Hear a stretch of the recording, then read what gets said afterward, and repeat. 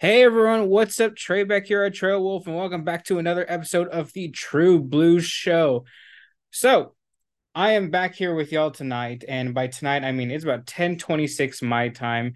It is about 11:26 in New York. Why am I telling you about New York's time zone? Well, that's because our new co-host, Matt Carter, is from New York. And yeah, well, so Matt, thank you for doing this with me because we just finished watching the game and it's late for you, so I don't want to drag this on too long. We'll probably see if we can go 30, 40 minutes max, probably as long as Zoom will give us in one showing. But yeah, how are you feeling? Welcome to the show permanently. You've been a great guest for us. And you know what? I was like, you know what? This guy's been great. I just need him on regularly. So very happy to have you as a new co-host. Yeah, thanks for having me. I'm really excited to, be a bigger part of the show. I mean, I love what you're doing. But what I can say is that I'm glad that I work from home tomorrow. Yeah, I'm happy to, kind of get my thoughts out on tonight's game and the rest of preseason and sort of chat with you on sort of what's next and just getting ready for Liverpool. All right, well, let's get straight into it and waste no time. I got some questions, just some things I've wrote down from the Dortmund match. This is a Dortmund post pod. It's going to be a little all over the place, but the first thing I have to ask you, Matt, is if Messi was going to play in your hometown against your local team, would you pay for a ticket if it was $200? I If feel you like two if you dollars could is watch pretty it on cheap. TV, if you could watch it on TV or go in the match. So I've seen, yeah, I would do it. Absolutely. I did see him play in a Copa America tournament when he was in Foxborough, I believe, in Massachusetts. Um, so I saw him play for Argentina, but to get a chance to see him in MLS, yeah, of course I'd do that. God I damn it. wouldn't even That's not think what I twice wanted you about to it. say. My local club FC Dallas just advanced, and so did Miami after Messi scored a brace, I'm pretty sure. And we're hosting them on Sunday. And I think they're selling tickets for like $200 a pop. And I'm strapped for cash, man. I don't know if I wanna. It's Messi though. It's just like, It is, what and do I and do? he's absolutely on fire. What is it like 5 goals in 3 games? I It's think he's got absurd what he's doing. I think he's got three or four goals and like two assists, or I don't know the It's tally. He's killing it though. He's it's doing ridiculous. exactly what everyone's thought. So yeah, I'm just gonna be refreshing my email this whole episode, just Yeah, wondering seriously. if I get the ticket link and just debating, make a bad life choice. I mean, granted, I also feel like the it's probably gonna be middle of the day here in Texas, and it's like 106 degrees peak in middle of the day. So it's like, do I want to torture myself just to see my team get shafted by Messi? But hey, it's a one-time thing that I think you could just, I think you could suck it up for about 2 hours. I think you could do it. Yeah, if I don't get heat stroke first. Well, I hope not. Stay hydrated. Yeah. All right. Well, enough about the Messi podcast. Let's get into the Chelsea podcast. So, first thing we got to talk about, what the hell was Soldier Field tonight? Oh my God. I had flashbacks of the Revs friendly game, and anybody who's following me on Twitter probably saw it. I was flipping out, dude. As soon as I saw that pitch, I saw a tweet about Ed Sheeran having a concert the night before where fans were allowed on the pitch.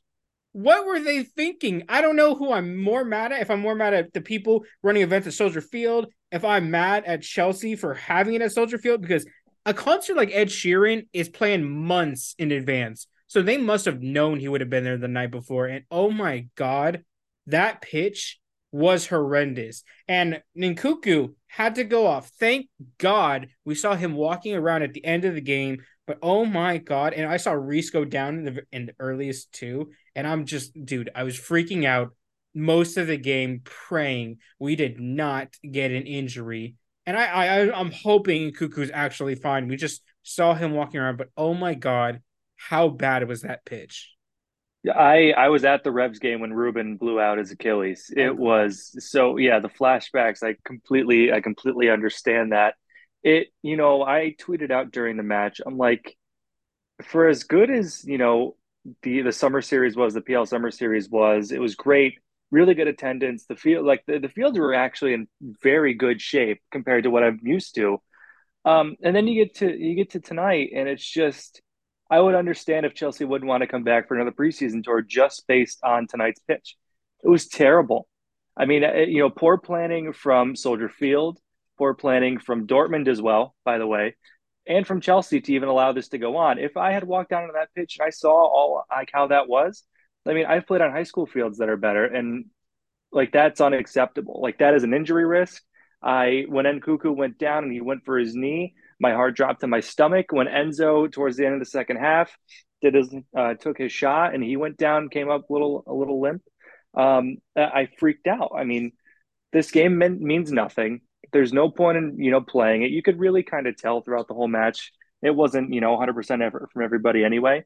But holy smokes, like that is unacceptable, and there needs to be repercussions. So if it be Soldier Field doesn't host another match next time, any team comes over next summer, so be it. Well deserved. I mean, the only person you can't blame is Ed Sheeran because he was probably booked first. But everybody else, yeah, that's just unacceptable in so many different ways. Ed Sheeran's really wondering why he's got angry Chelsea fans at his DMs right now. He just doesn't understand, and he's just like, Yeah. "What the hell? I'm an Ipswich Town fan. I don't think we have a rivalry going on or anything." But yeah, it was very troublesome, and I'm glad we're going home. I know we're going to be hearing loads about, especially if Nkuku for some reason misses the Liverpool match. People are gonna be like, "Why the hell are we going to America? We just got to stop going there." And you know what? I thought the other fields were fine. I thought those pitches were okay. It was just this one. God, this was one of the worst. So enough on that. Um, okay, so there's a good couple of things I want to talk about the match specifically. There's a couple of players I want to talk about. Um, we're gonna just I'll give you a little chance to talk really quick. Can you think of any players that really stood out negatively to you in this match? This might be maybe one of the hottest takes you'll hear probably until the new year. Wait, can I guess? Can I I guess? Yeah, yeah, go ahead. Did you think Enzo was underwhelming? I did. And to sort of piggyback off of that, I don't think he hasn't hit his full form in preseason, period. Now, I'm not going to be pressing the panic alarms, but today, maybe it was a combination of the pitch, maybe it's a combination of him being cautious. I just didn't think he looked like we know how he can do. Now, of course, he had moments when he was fantastic. Yes, he will do that. Um, am I mildly concerned? I would say maybe a little bit going into the Liverpool match. But yeah, no, yeah, I just Enzo this whole preseason just has not filled me with with the confidence because we know what he is, and he just hasn't shown it in this preseason just yet. So I'm just hoping it's just an air of caution, gaining fitness, learning the system. Um, but in the back of my mind, I hear a little, alarm bell way in the back in the distance. Yeah, I think maybe one thing is that he's actually trying to play a different play style than what he was doing last season. Because last season I feel like he was more of a six and he was really trying to orchestrate from the back, but now he's trying to push up forward more and get more involved in the attack. And I feel like we saw at the end of last season, like, and I say the end of last season, I mean like when he started for us until the end of the season, he seemed like one of the most composed players we had, and you were always very confident on the ball. But this preseason, he's looked very sporadic. He looked very jittery. He kind of looks all over the place, almost like lost in the moment. And you know what? Kudos on the assist. It was great assist, and also is Enzo's maybe most underrated ability, his aerial ability, because for some reason I keep seeing him win balls in the air that I really don't expect. But overall, yeah, I've definitely thought that Enzo has looked very underwhelming considering what I thought he could be.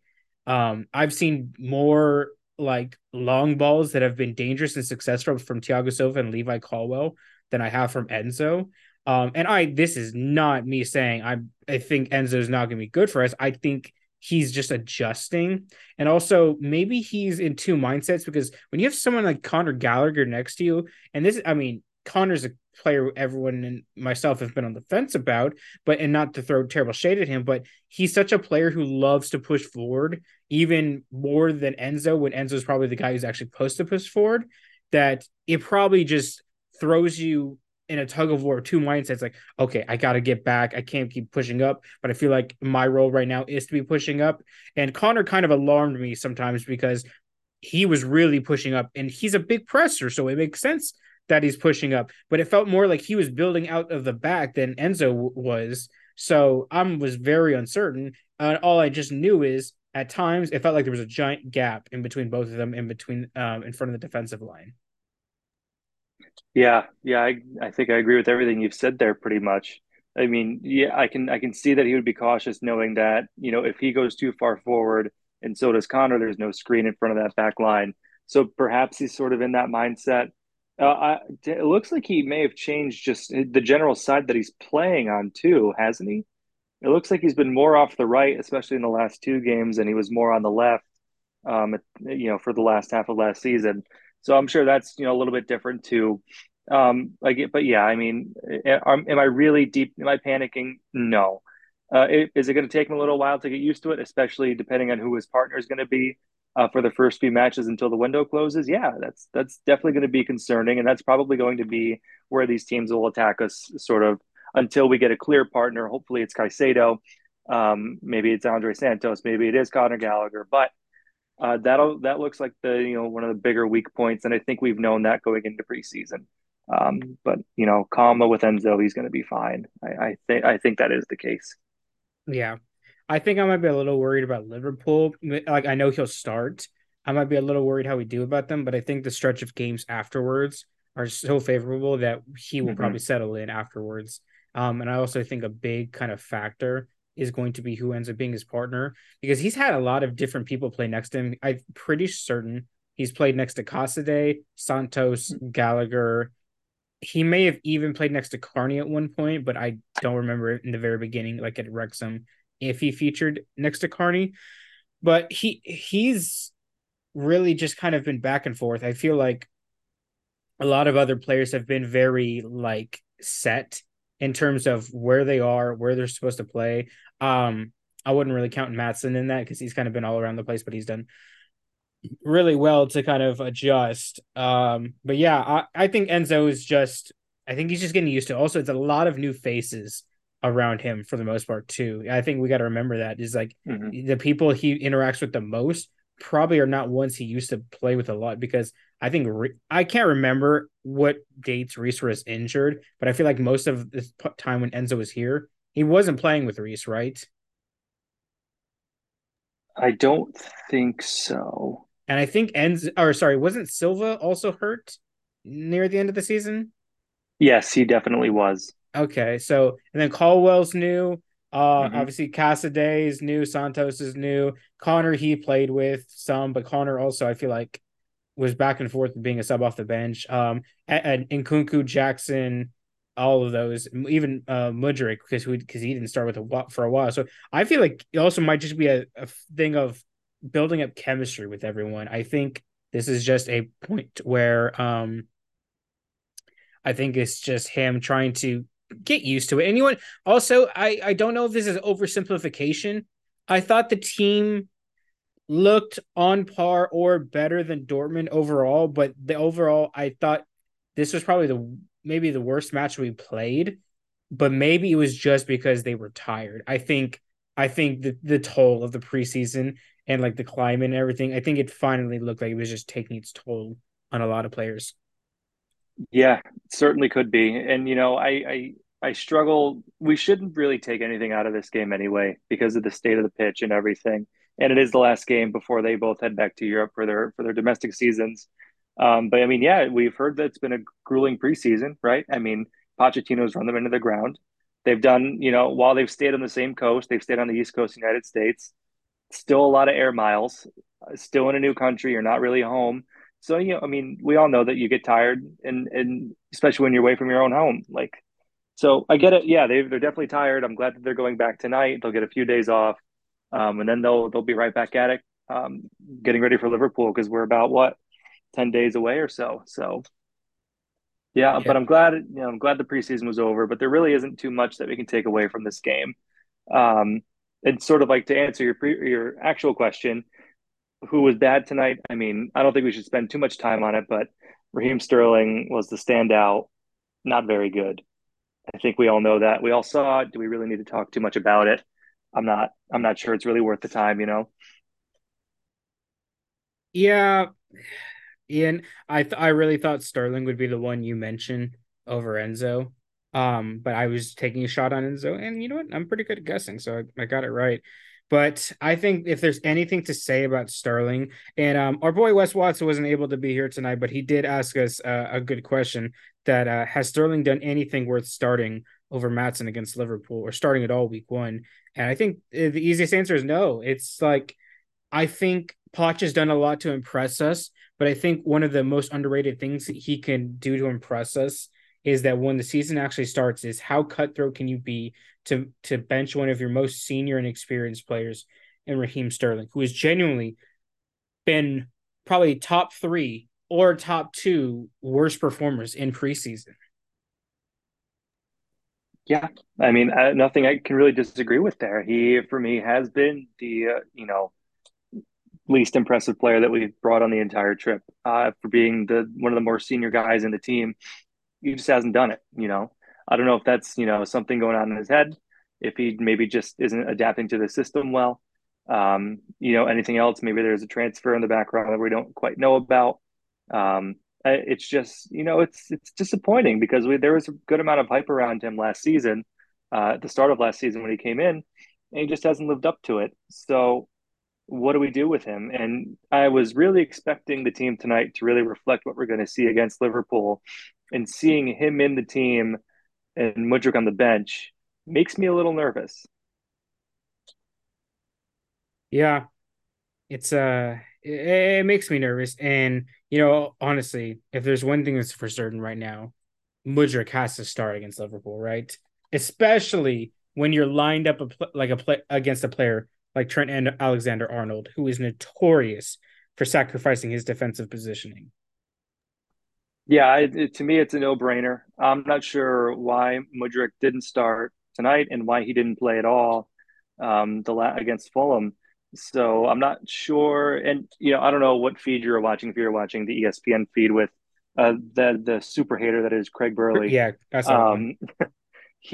um, he did make a pretty good point about Mudryk outside of like his outlandish comments, and it's that for the Sterling shot that should have been probably drawn back, Mudryk was kind of hanging around in the midfield and didn't make the run until it was far too late. And I think we could all agree that Mudryk's defensive awareness just is not there. So if we're going to be playing against Liverpool, he's going to be the main outlet for the counterattacks. And yes, I mean, he will tear up the left-hand side. And we send our thoughts and prayers to whoever is on that side, whether it be Alexander Arnold or someone else. Um, but I mean, I still think it's a no-brainer. If we want the best chance to win, we put our best players out there. And Mudryk's high in confidence. Sterling is not. I mean, I think we have to roll with him. But I mean, time will tell. So I guess we'll see what happens. Yeah, it will definitely be interesting to see what Poch does. And you know what? I would like to feel like I know what Poch would do, but the genuine answer is I don't. I really don't. And it's because I've never seen him make a starting 11 for us that's in a true professional match. But I think he did make a comment that he said he wanted to give the most minutes tonight to the players that he might be starting with because the season starts in 10 days. So it worries me a little bit that we're seeing somebody like Sterling starting over Mudryk, and Matson as well. And you know what? It's probably because Liverpool is the toughest opponent we have for a little while. So I'm not surprised if he wants like a good balance of seniority, with like ambition and young energy. But there's got to be like a line where it's just like one doesn't matter more than the other, and like experience and seniority not mattering as much. I, and also this is another question I had is I feel like Silva had a really good game tonight, and I feel like he's going to have to start against Liverpool. And I didn't know if he would before, but I feel like he has to now because I don't know if Chalaba is hurt in a serious way where he can't play, or if he's being protected as well for a potential loan or permanent sale move. So you have the seniority in Chilwell, you have the seniority in Silva and Kepa, even you have the seniority in we might just draw the line there. I mean, Reece James is seniority in his own way too. So it's just like there's enough people to lead you on the pitch. If Sterling's not on there, I don't think it will be as a detriment to us as it would be if he actually started. Yeah, there's plenty of leadership in this team already, and I'm really been harping on this. Age doesn't mean leadership. Age doesn't mean quality, right? So when we say experience, we need to be careful because just because you're an older player doesn't mean that you have the quality that you did or that we think you do. So I don't necessarily think leaving him out of the squad is going to be a big deal. Especially, I don't know if you noticed this as well, but when he got the ball, it seemed to be that his first choice seemed to go backwards. He wanted to go either backwards or sideways and take the safe option. But when you have someone like Mudrick, who's always willing to take their player on, Noni's obviously shown that he's ready to take his players on. Angelo too. So when you're playing someone forward and he's looking to go backward, that immediately kills any momentum we may have had. And we're going to need all the momentum we can get against Liverpool, who's probably going to be challenging for definitely going to be challenging for the top four. So yeah, I just don't see.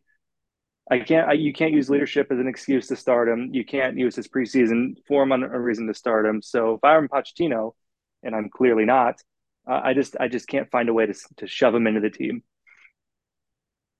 Yeah, another thing that I'm wondering too, this comes as a question of who do we start, just based on both being very impressive. And I feel like you know who I'm about to talk about. Um, is there much of a debate with playing Reece James versus Malo Gusto again for Liverpool? Because it's like Reece James is obviously your number one, and if he is fit, you obviously start him. But has Malo Gusto just like given us a great problem to think about to challenge Reese? But is it really not one where we have to worry about him benching Reese enough? Like, I don't know. Sorry, I don't know if I phrased that in a great way, but my basically saying is there actually any real debate of who should start? No, as of right now, I don't think so. And this just could be like, just a little bit of excitement because Gusto has not put a foot wrong this entire preseason, right? So, do I think he's going to usurp Reece James right now? No. But is he going to push Reece James to limits that we may not have seen before? I sure think so. And will there be times where Gusto maybe gets a run of games because James either needs a rest or isn't performing to what he should be or what we expect him to perform at? I 100% see that happening, especially when we're only going to be hopefully playing around 40 games this year. Um, so there's ample opportunity for those two to duke it out, and that only makes both of them better. Yeah, so I want to throw something out there. I do have doubts over the Caicedo deal right now more than I had before, but I do have part of me I do think still that it happens.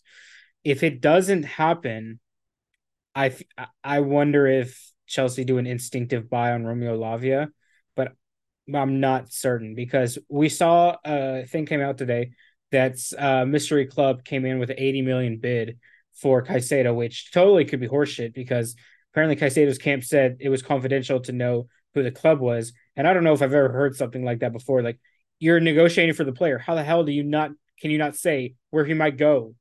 What kind of negotiating tactic is that? So I think it could be a total just like BS kind of ploy. But also, somebody said it might be Liverpool. I think Ben Jacobs debunked that. It's not Liverpool.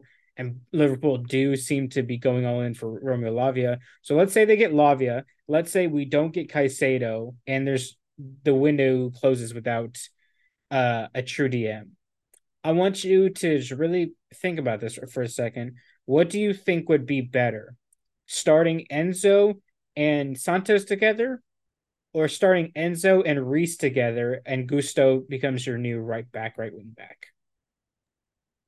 I think if that was a legitimate thought in Pochettino's head or the rest of the coaching staff's head, we would have seen James play a little bit in the midfield throughout the preseason, whether it be, the last 7 minutes before he comes off, Gusto comes on, Reece James goes in while another midfielder warms up.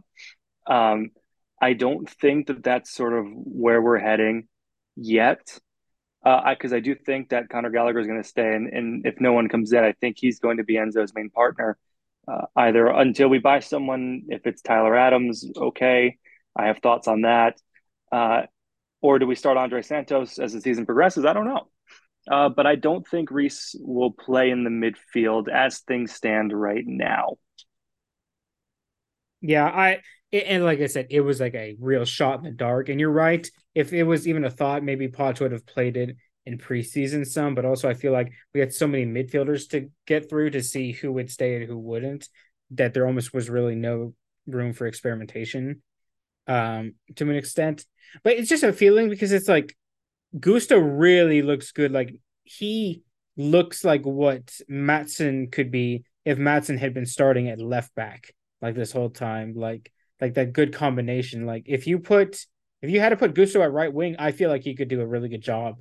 Maybe. It's not really something I want to think about too much because I don't want to overuse either because both have injury issues. So it's just like, if you're gonna get the best out of Reese, preserve Gusto because he really might be needed for a rainy day.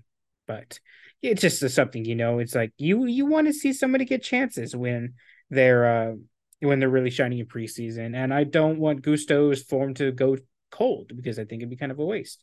But yeah, maybe you know what, you just say, Gusto, you've done a great job. I can't guarantee you Premier League minutes, but you know what? When the cup games start up, they're yours. You're starting in and right back. I would be perfectly happy about that because I feel like if Gusto can't handle the oppositions he would come against in Carabao and FA Cup, probably doesn't need to be starting Premier League, right?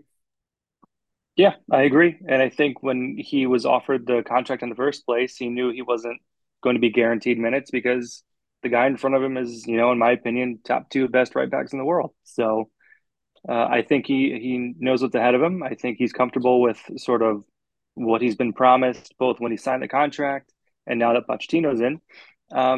So I don't think that's really going to be too big of a problem. But yeah, I think what they do with like cup keepers, I think it should be cup right backs. So Malo Gusto, eat your heart out in the cups, and God forbid James gets another injury. It'll be all yours to bomb up and down that right flank. Yeah. So there's a comment I want to make on both of those players before we transition to something else.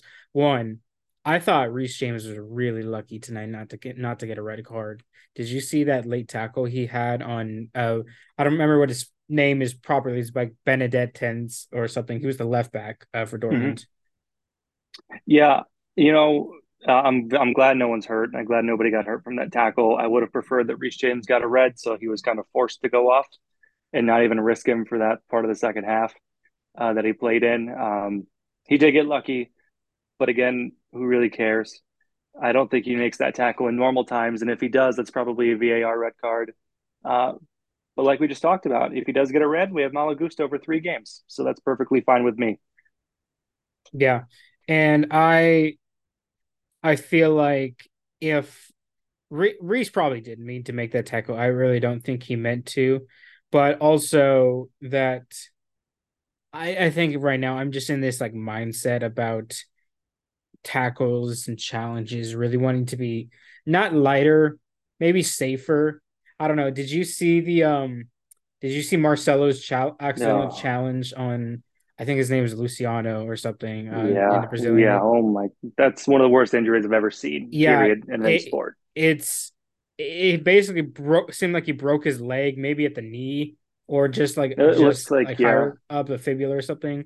I'm no doctor, but it was fucking broke. So that was disgusting. it was bad. And it's just like, at the end of the game, at the day, it's a game.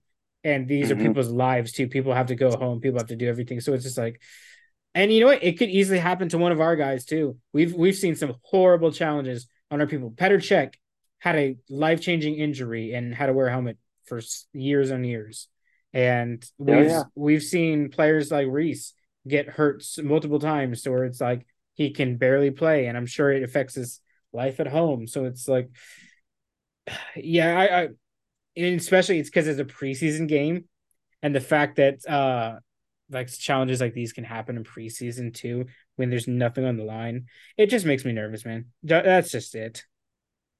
yeah. No, 100%. And you see guys like Martinez at Manchester United diving into Jude Bellingham really recklessly in a preseason match that means absolutely. Like, yeah, what are we doing here, fellas? These are to gain fitness, to gain some match sharpness, not to ruin someone's career.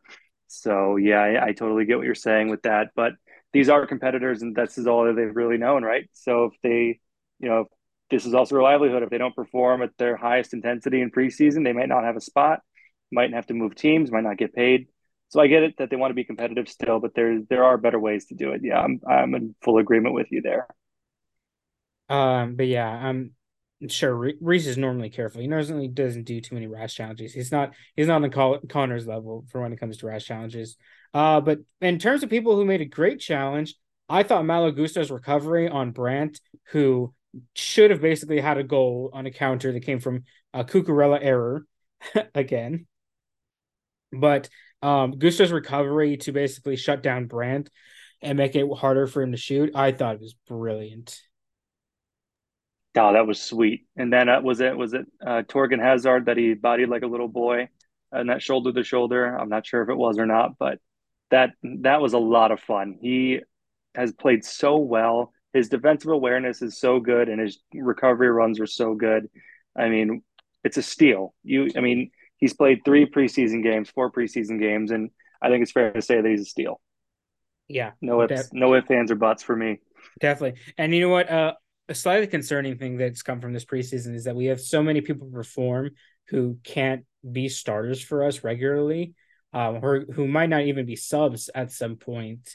That it little worries me with the targets we're still linked to in the market and how we still keep making acquisitions even in positions where we're slightly stacked up in. So it's just like there's going to be players who are really good who are like even after 1 year might want to have a move to move on because it's like imagine if Reese stayed fit the entire year and Gusto didn't play barely any, and for some reason Reese got the cup games. Like I would feel like that would rub Gusto wrong, especially because he's in consideration for the French Euros. I'm pretty sure, like if he stays healthy, so he's going to be looking for minutes, I imagine. So I just hope we never get to the point just where getting all this great talent for steals and everything turns into an issue where we can't see them play for us. They just become pure profit moves because I genuinely see Gusto as somebody who is like a great buy because he has so much utility to play for us as well, especially when we get back to Europe.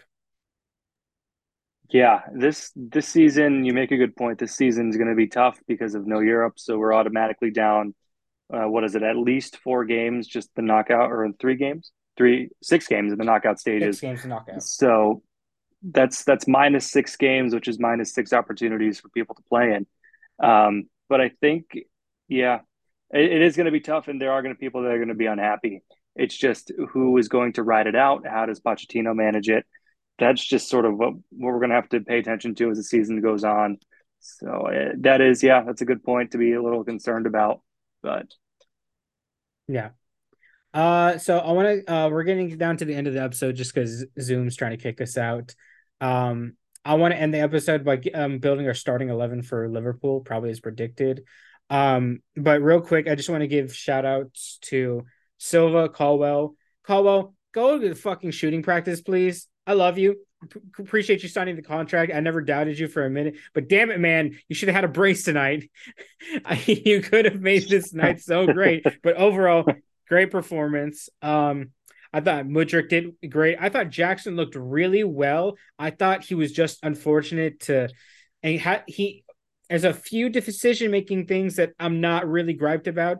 One beautiful ball from Silva just took a bad bounce when he was trying to control it, so it was hard to round the keeper. I think the ball that he actually got from Sterling and Sterling actually managed to cross to him. I think he probably should have shifted to his right and just take a shot right away. I think he waited too long. Not really worried overall. So when we name our 11, he's obviously starting for us. And last minute, can you say anything on Carney? Because I felt like Carney did well in sporadic moments, but it felt like I saw him disappear in a lot of others. And maybe I just didn't see it right, but I felt like I saw him more in like defensive game today, but I feel like I just missed him in a lot of the like the attacking scenarios. he should have scored on that chance that that Jackson set up for him. But I still think I have my concerns from earlier in the preseason. When the game slows down a little bit, he's a lot more effective than when the game's sort of at its highest intensity. Now overall I think he's played fine. Has he played himself into the Liverpool starting 11? Probably not. Do I think he'll get a lot of minutes? Probably. But again, I think it's just the function of being a young player and still getting used to the league, and for all intents and purposes, having a wasted season last year. So I think he'll improve as the season goes on, as he gets more minutes. But I mean, yeah, he's got some work to do. Yeah. So it'll be nice to see what he contributes. There is a chance he could start for Liverpool. Because I don't know what Nkunku's status is. We'll have to listen to that. But let's go ahead and go into our starting 11 and just we'll run through this. I feel like not much of it needs to be debated. So let me just run through it and let me see what you think, okay? So Kepa in goal. I think it's kind of a default thing. I think we decided Reese is the starter out and out. Silva and Caldwell in defense because I think right now we don't have any other actual fit options besides Disasi as a bench player to come in if something needed. Chilwell left back. The pivot.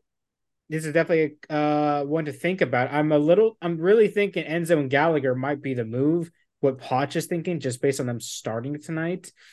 I don't know if Santos starts. I feel like he wouldn't start him against Liverpool. So I am going to say I think it's going to be Enzo and Gallagher.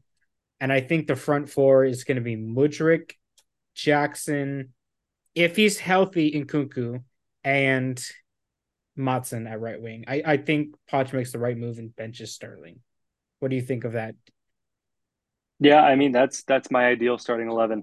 That's exactly what I'm thinking. So there's really nothing else to really touch on that. It's going to be close between Monson and Sterling, I think. But I think Sterling has played himself out of the starting lineup. And actually, I think Connor has played himself in to the starting lineup. I thought he actually played pretty well tonight for, being rather, explorative in the beginning. I think he did sit back a little bit because we did see Enzo up the field pretty much, or a few times. And he received the ball well from the back line. He's not the greatest at that, but I think I know I said experience doesn't mean quality, but I think his experience is going to be a good partner for Enzo to have. Yeah. So that game is sneaking up on us. It's coming. It'll be here soon. Well, we're here just in the final minutes of the episode. Matt, do you want to let the fans know about an announcement we have?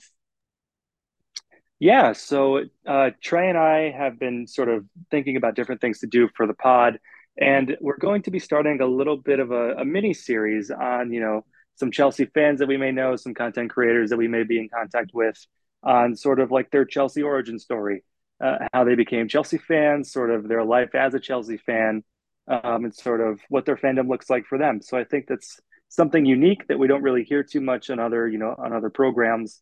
And I think we have some pretty cool guests lined up so far to start. So I'm excited to sort of get those moving, and get it out for you guys to listen to.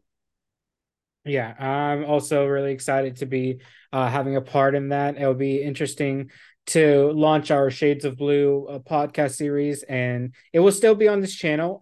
We'll just have it kind of labeled as Shades of Blue, and then we'll just have each episode where the person comes on. If it gets a lot of feedback, we might end up starting to take questions from the guest audience on Twitter if you want to start posting them under the comments. But yeah, Matt, we've kind of rushed this one a little bit because it's late at night. It's past midnight for you now, and not much to talk about Dortmund. But thank you for making your first permanent appearance on the pod, and on to many more. Can't wait. Looking forward to Liverpool. All right. Well, thank you everyone for listening, and just remember, stay true and stay blue.